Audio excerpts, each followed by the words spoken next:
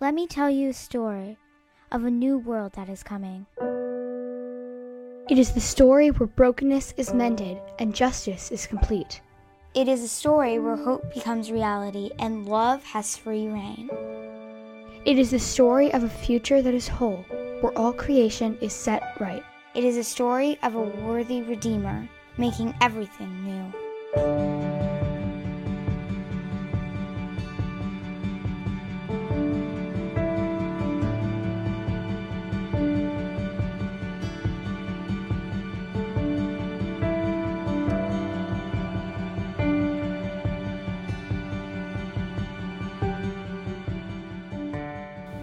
Good morning, Element. It's good to see your faces. I'm not going to lie, I'm a little overcome with the worship this morning, so excuse me if I'm a little emotional when we start today.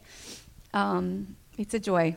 It's a joy to see you guys and to have you with us and to continue this beautiful series. And I hope, guys, that you're letting this sink in, that you're considering the truths of what we're sharing in this All Things New series, because life is heavy for a lot of us right now. And without this hope, it's a little too heavy, right? So I encourage you again today to lean in, because we're going to talk even deeper about what this promise really means. So we're going to start with our memory verse again, if we can put it up on the screen. And kiddos, if you don't have your clipboards yet, make sure you grab them, because we are going to have our eKids Corner after class today. So let's read our memory verse all together. Revelation 21:5 says, "And he who was seated on the throne said, 'Behold, I am making all things new.' Also he said, 'Write this down, for these words are trustworthy and true.'" I love that you guys are hiding these words in your heart. I have to say, on our eKids call this week, that was at House Church. Miss Hannah asked for some promises of the Lord, and a couple of the kids just busted this one right out, and it just filled up my heart, you guys. I'm hearing all kinds of stories from multiple families of how you guys are working this into your lives, and I just love it. It fills up my heart.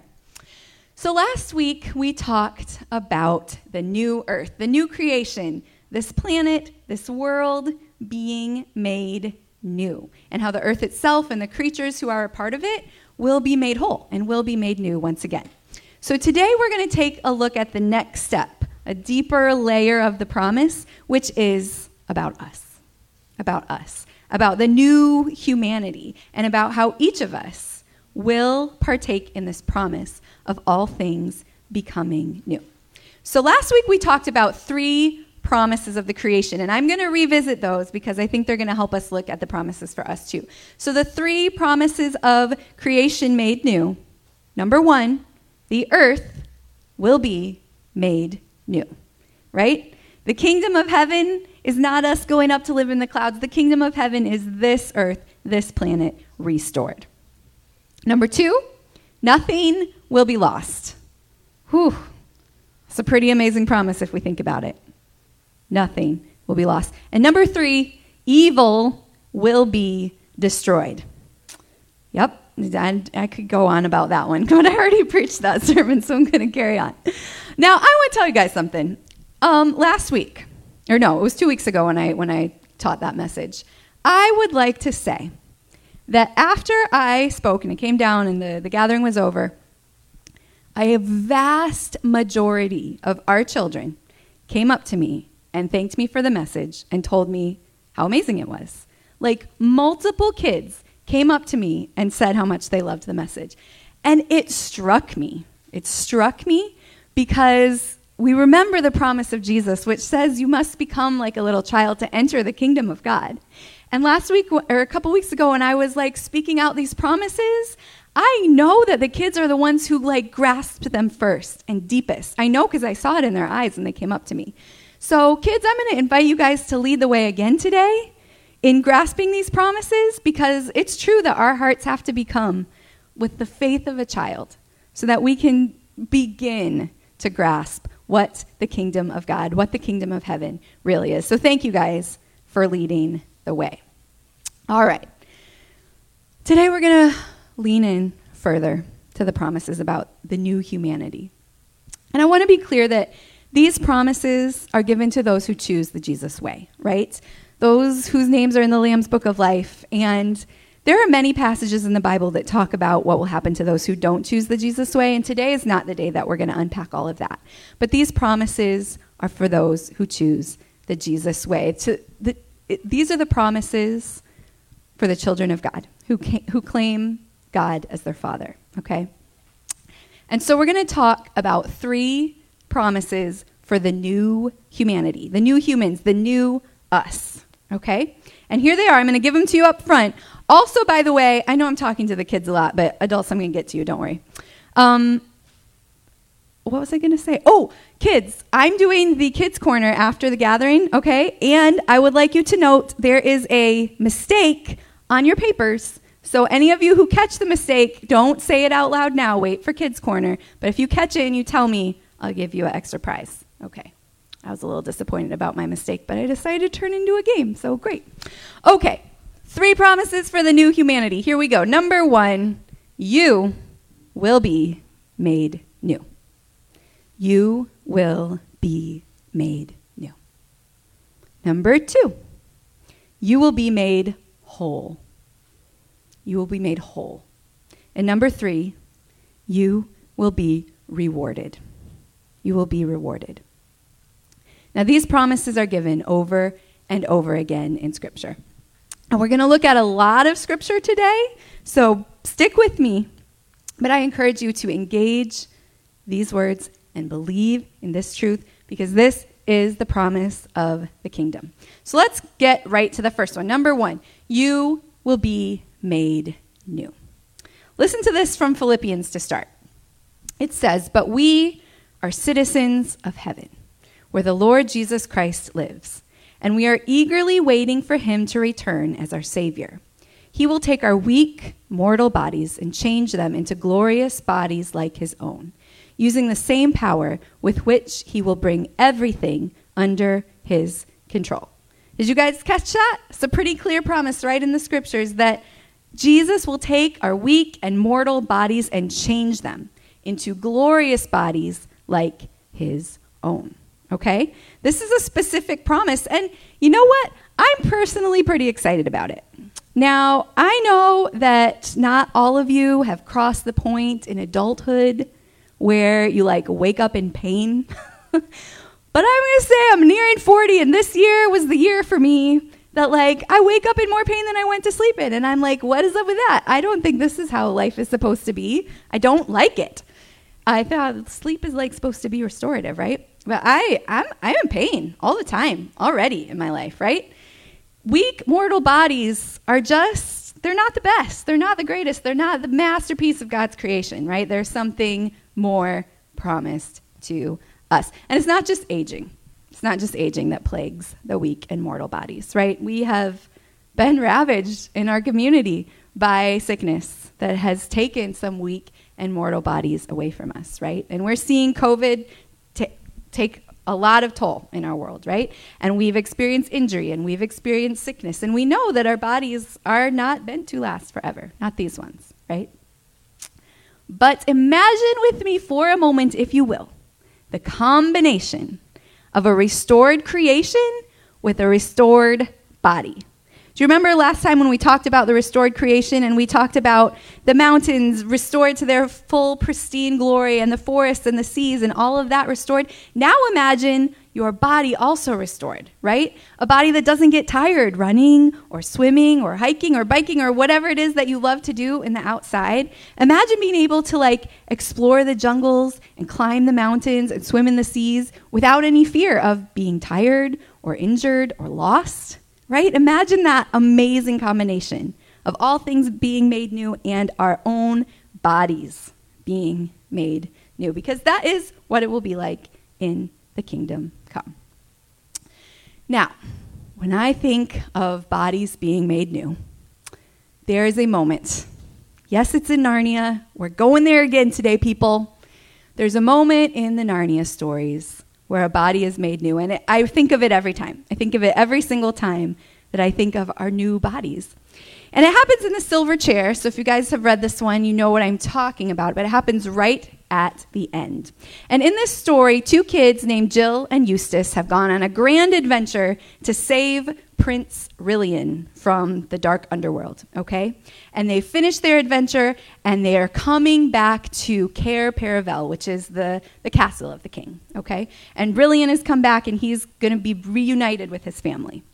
Now, his father is King Caspian. And King Caspian is a longtime friend of Eustace. Now, here's the deal. In Narnia, time does not work the same way as it works in our world, in the human world. So one time long ago, Eustace and Caspian were of similar age, and so they were really good friends, and they did another adventure long ago. But in this story, when Eustace comes back to Narnia, Caspian is very, very old. He's very old and sick. And it makes Eustace very sad because they used to be really good friends, and they had a whole story and life together, but now Caspian is old and he's sick. And the end of the story comes with Jill and Eustace coming back to the castle, and they see Caspian's ship sailing in, and they're so excited to see him. But when they look, they realize that Caspian isn't walking off the ship. They're carrying him off. They're carrying him off in a stretcher. And they see that he can barely breathe, and he can barely talk. And all he can do is say one goodbye to his son, who's the guy that they rescued. He says goodbye to his son, and then he dies. He dies. And Jill and Eustace are so sad, and they just want to go home. They don't want to see their friend die. It doesn't make sense to them.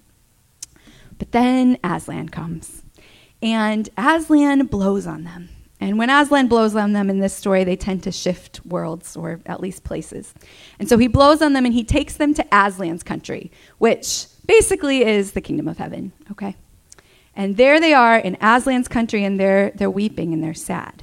And I'm going to read a little excerpt here. Then Aslan stopped, and the children looked into the stream. And there, on the golden gravel of the bed of the stream, lay King Caspian, dead, with the water flowing over him like liquid glass. His long white beard swayed in it like water weed. And all 3 stood there and wept. Even the lion wept, great lion tears, each tear more precious than the earth would be if it was a single solid diamond. Now, I always thought this part was so beautiful, because what's about to happen is that Aslan's about to resurrect Caspian from the dead. So why is he crying? Why is he weeping with Jill and Eustace? It's kind of like when Jesus wept before he raised Lazarus from the dead, isn't it? He's not weeping because Caspian is dead. He's weeping because he's feeling the grief from his beloved Jill and his beloved Eustace, and he's empathizing with their pain. But then, Aslan asked Eustace to pull a thorn out of a thicket nearby and to drive it into his paw, to drive it right into the lion's paw. And Eustace does not want to hurt Aslan, but he insists. So I'm going to read just a little more. Then Eustace set his teeth and drove the thorn into the lion's pad. And there came out a great drop of blood, redder than all the redness that you have ever seen or imagined. And it splashed into the stream over the dead body of the king. At the same time, the dead king began to be changed. His white beard turned to gray, and from gray to yellow, and it got shorter and vanished altogether, and his sunken cheeks grew round and fresh, and the wrinkles were smoothed, and his eyes opened, and his eyes and lips both laughed.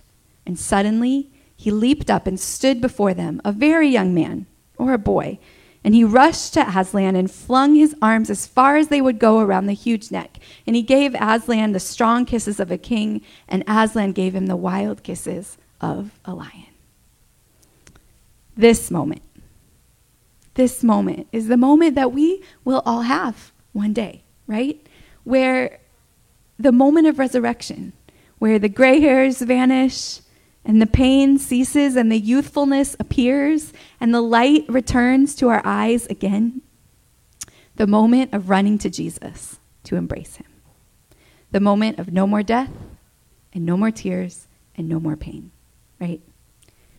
These weak mortal bodies are not our final dwelling places.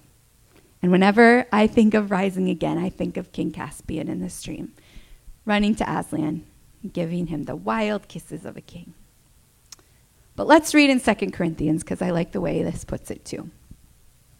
For we know that when this earthly tent we live in is taken down, that is, when we die and leave this earthly body, we will have a house in heaven, an eternal body made for us by God himself and not by human hands. We grow weary in our present bodies, and we long to put on our heavenly bodies like new clothing, for we will put on heavenly bodies. We will not be spirits without bodies. While we live in these earthly bodies, we groan and sigh, but it's not because we want to die and get rid of these bodies that clothe us. Rather, we want to put on our new bodies so that these bodies will be swallowed up by life. These bodies will be swallowed up by life. Guys, internalize those words for a minute, because this is the promise of the kingdom come, that our bodies will be swallowed up by life. All right. Number 2. You will be made whole. You will be made whole. Now this is something different than being made new, okay? The newness will come in new bodies as creatures who are fully formed for the kingdom of God. But the wholeness will come in the reconciliation of our souls. The reconciliation of our souls. Now, this wholeness will come when all the broken pieces of our hearts are put back together. The wholeness will come when the union of God with us is fully complete and fills every part of our emptiness. That's when the wholeness will come. And right now on this earth, we are not whole.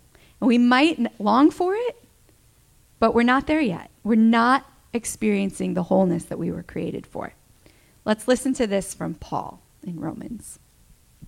He says, I need something more.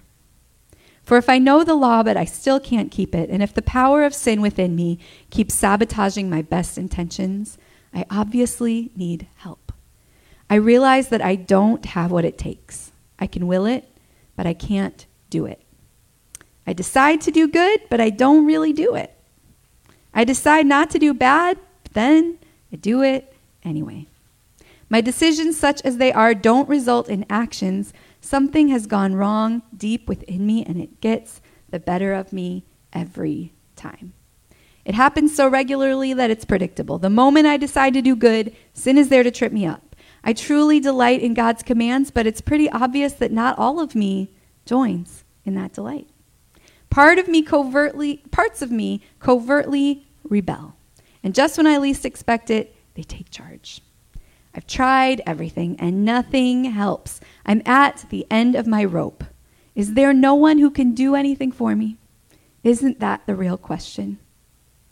The answer, thank God, is that Jesus Christ can and does. He acted to set things right in this life of contradictions, where I want to serve God with all my heart and mind, but I am pulled by the influence of sin to do something totally different. I think we can all relate to those words. The more we think about it, the more we can relate to them, right? But look what he says in the next chapter. He says, all around us, we observe a pregnant creation. The difficult times of pain throughout the world are simply birth pangs. It's not only around us, it's within us. The Spirit of God is arousing us within. We're also feeling the birth pangs. These sterile and barren bodies of ours are yearning for full deliverance. That is why waiting does not diminish us any more than waiting diminishes a pregnant mother. We are enlarged in the waiting. We, of course, don't see what is enlarging us, but the longer we wait, the larger we become and the more joyful our expectancy. Now, I wanted to read this passage because I love the way that Paul puts that whole picture, okay? But I also love the reality of the contradiction of what he's talking about here, right? And it's something that we've got to understand if we're going to live as children of God, looking to the coming wholeness, okay? It can be a tricky concept because we know in 2 Corinthians, Paul says this, therefore, if anyone is in Christ, he is a new creation. The old has passed away. Behold, the new has come. So that sounds like, well, I guess I'm new. I guess I'm whole. I guess this is the finished result of the work of Christ because the new has come. But that's not what he's saying. If you continue to study and you continue to learn and you look at this pregnancy analogy, what he's saying is that there's something birthed in us. The Spirit of Christ is birthed in us. It's planted in us. But the wholeness is not complete. The wholeness is what we are waiting for, right? We are waiting to be made whole. There is a newness inside of you the moment that you receive Christ, right? But one day, we will be made completely like him and completely whole. It's not enough. It's not enough for God to make our bodies new. He also longs to make us whole, right? The life of contradictions that Paul talked about is not the end of our story, right? The constant energy that we expend to choose the Jesus way, what he's talking about in there, it won't be like that forever. It won't take a toll on us forever, right? And all the pain that you have experienced on this earth will be healed. And all the shame that you have carried on this earth will be shed. And all of the fear that you have felt on this earth will lose every ounce of its power. That's the promise of wholeness, right? The deep longings of our souls will no longer just be met by the mercy of Jesus, but they will be fulfilled by his very presence and by our complete wholeness. It's different. It's different than when we experience the Spirit of God here on this earth and when we feel like, oh, I feel peace, I feel joy, I feel strength, I feel the Spirit of God alive in me. This is just a whisper of what true wholeness will be like one day. We will be made whole. Finally, you will be rewarded. You will be rewarded. Now, this is one of those ones, like I was talking about last time, that can sound too good to be true. Or it can just sound a little awkward or weird or churchy, one might say. Like, I honestly feel like it can be a little unsettling. Like, I don't feel like this is a competition. I don't care if my crown is bigger than your crown, your mansion is bigger than my mansion, or whatever those things are that we've heard about, right? And it feels a little hard to fully embrace and understand. But the truth is spoken over and over again in Scripture that reward, that word, reward, is a kingdom mindset. Reward is a kingdom mindset. And Jesus talked constantly about it. He did, okay? In fact, he mentions reward in the kingdom of heaven over 50 different times in the 4 Gospels. Reward. He talks about the sheep and the goats. He talks about the parable of the talents. Again and again, he talks about our reward, but we don't talk about it a lot, do we? And I think that some of us probably struggle to believe it or to understand it. And I wonder if that's because we're humble, like I like to think it is, or is it because we're not fully living with a kingdom mindset? Is it because we haven't fully embraced this idea and fully understood it? So let's look at a couple places where Jesus specifically mentions reward. We're going to start in Luke. He says, love your enemies, do good to them, lend to them without expecting to be repaid. Then your reward from heaven will be very great, and you will truly be acting as children of the Most High, for he is kind to those who are unthankful and wicked. You must be compassionate, just as your Father is compassionate. Do not judge others, and you will not be judged. Do not condemn others, or it will all come back against you. Forgive others, and you will be forgiven. Give, and you will receive. Your gift will return to you in full, pressed down, shaken together to make room for more, running over and poured into your lap. The amount you give will determine the amount you get back. And then he says in Matthew 19, Peter said to him, "We've given up everything to follow you. What will we get?"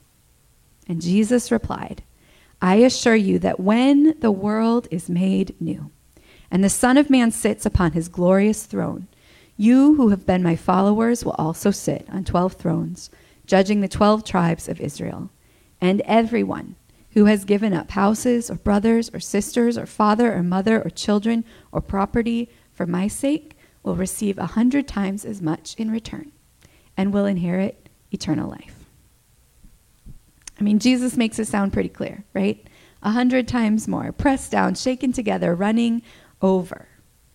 There is reward promised for the sacrifices that we make for the kingdom. There is. I want to read a quote from C.S. Lewis because this one always challenges me. So I'm going to read it. He writes, "If we consider the unblushing promises of reward and the staggering nature of the rewards promised in the Gospels, it would seem that our Lord finds our desires not too strong, but too weak. We are half-hearted creatures, fooling about with drink and ambition when infinite joy is offered us. Like an ignorant child who wants to go on making mud pies in a slum because he cannot imagine what is meant by the offer of a holiday at the sea. We are far too easily pleased." Can you let those words marinate in your soul for just a few minutes? Can you consider the unblushing promise of reward? And can you see that it is good to long for it? It is good to desire good things. That's what God desires for you, and it is good for you to desire it, right?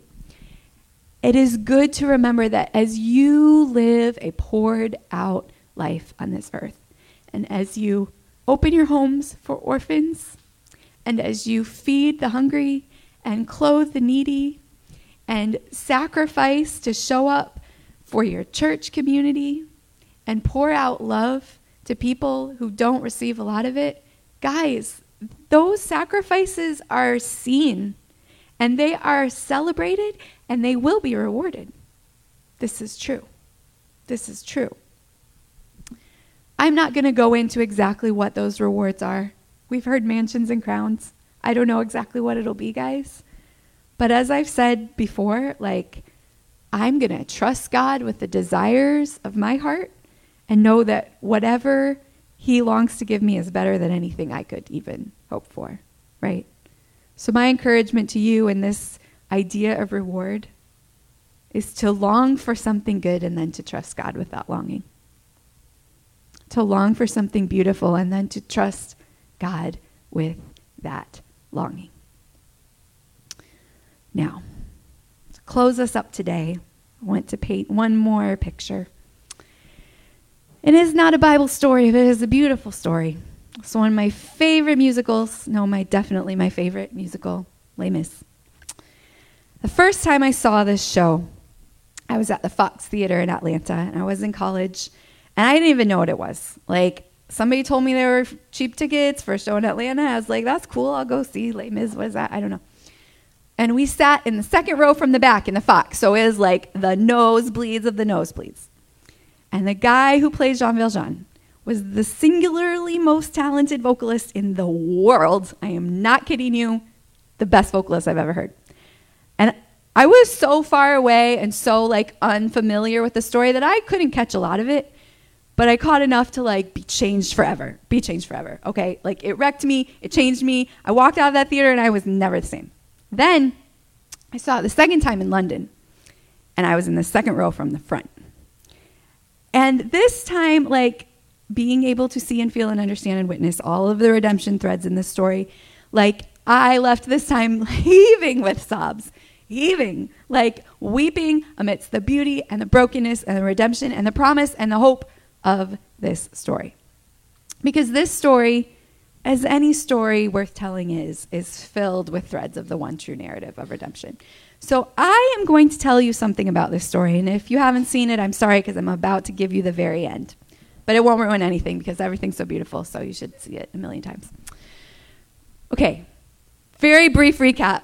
One cannot briefly recap Les Mis. It's like an insanely long book, but it's the story of Jean Valjean, who is a French peasant, and it's about his desire for redemption. And basically, he serves 19 years in prison for stealing a loaf of bread, right? And then he decides to break his parole and start a new life after a bishop gives him like an incredible act of mercy. So an act of mercy sets him on this redemption path. However, he is being tracked down by an inspector who knows his true colors and who doesn't think he deserves redemption, right? So along the way, Jean Valjean is searching for redemption. Inspector Javert is trying to get him and put him back into prison. And they get wrapped up in a story about the French Revolution, okay? And I want to tell you all the beautiful things of the story, but I can't. I don't have time, so I'm just going to tell you the end. Basically, a bunch of the characters in the story come to try and overthrow the government by raising a barricade in a protest. And many of the beloved characters of the show die. They die at the barricade. They die along the way. They die of sickness. They're abused, and they die. And at the very end of the show, Jean Valjean, he's gotten his redemption in some ways, but he hasn't received the final moment of forgiveness that he's been longing for his whole life. And he's about to die. And in this moment of on his deathbed, he receives his final moment of forgiveness, and then he dies. And when he dies, the stage becomes filled with all of the characters who have died along the way. And all of the ones who were broken and abused and murdered and died for their beliefs against greed and evil, they all come back to the stage. And they sing these words. I'm going to read them. It's going to be hard not to sing them. I'm going to read them. They sing, "Do you hear the people sing, lost in the valley of the night? It is the music of a people who are climbing to the light. For the wretched of the earth there is a flame that never dies. Even the darkest night will end, and the sun will rise. They will live again in freedom in the garden of the Lord. They will walk behind the plowshare. They will put away the sword. The chain will be broken, and all men will have their reward. Will you join in our crusade? Who will be strong and stand with me? Somewhere beyond the barricade, is there a world you long to see? Do you hear the people sing? Say, do you hear the distant drums? It is the future that they bring when tomorrow comes." So church, I pray that we sing today. And I pray that we believe in this light, in this resurrection and redemption and reward today. And I pray that we will be strong and stand together, proclaiming the truth of God's love for his creation. And I pray that we will build a barricade of hope that will not allow the darkness passage any further. And I pray that if we die in the fight to hold on to that hope, that we will know that it is worth the sacrifice and that we will be rewarded. Because that is the promise of the kingdom. We will live again in freedom in the garden of the Lord. We will live again in freedom in the garden of the Lord. Band, you guys can come up. It's another way of saying the one true narrative of redemption, right? I pray, guys, that we don't miss these promises, that we don't say they just sound too good to be true, that we don't just go about our day and remain unchanged, because this truth changes us. I pray that we will be made new, resurrected and restored, and we will be made whole, all the broken pieces put back together, and we will live in the reward of the kingdom. So let's pray. God, we ask that this truth takes root in us in a new way today. We ask that these aren't just fun stories or pretty songs or hopeful promises, but that they become the truth that we build our lives on, God. I pray that you will speak what each of us need to hear about this, that you will make this personal, that it won't just be something that's promised for the grand creation, but it'll be something that's promised for us. Because you are our God. So, Lord, we worship you today. We ask your truth to take root. In your name we pray. Amen.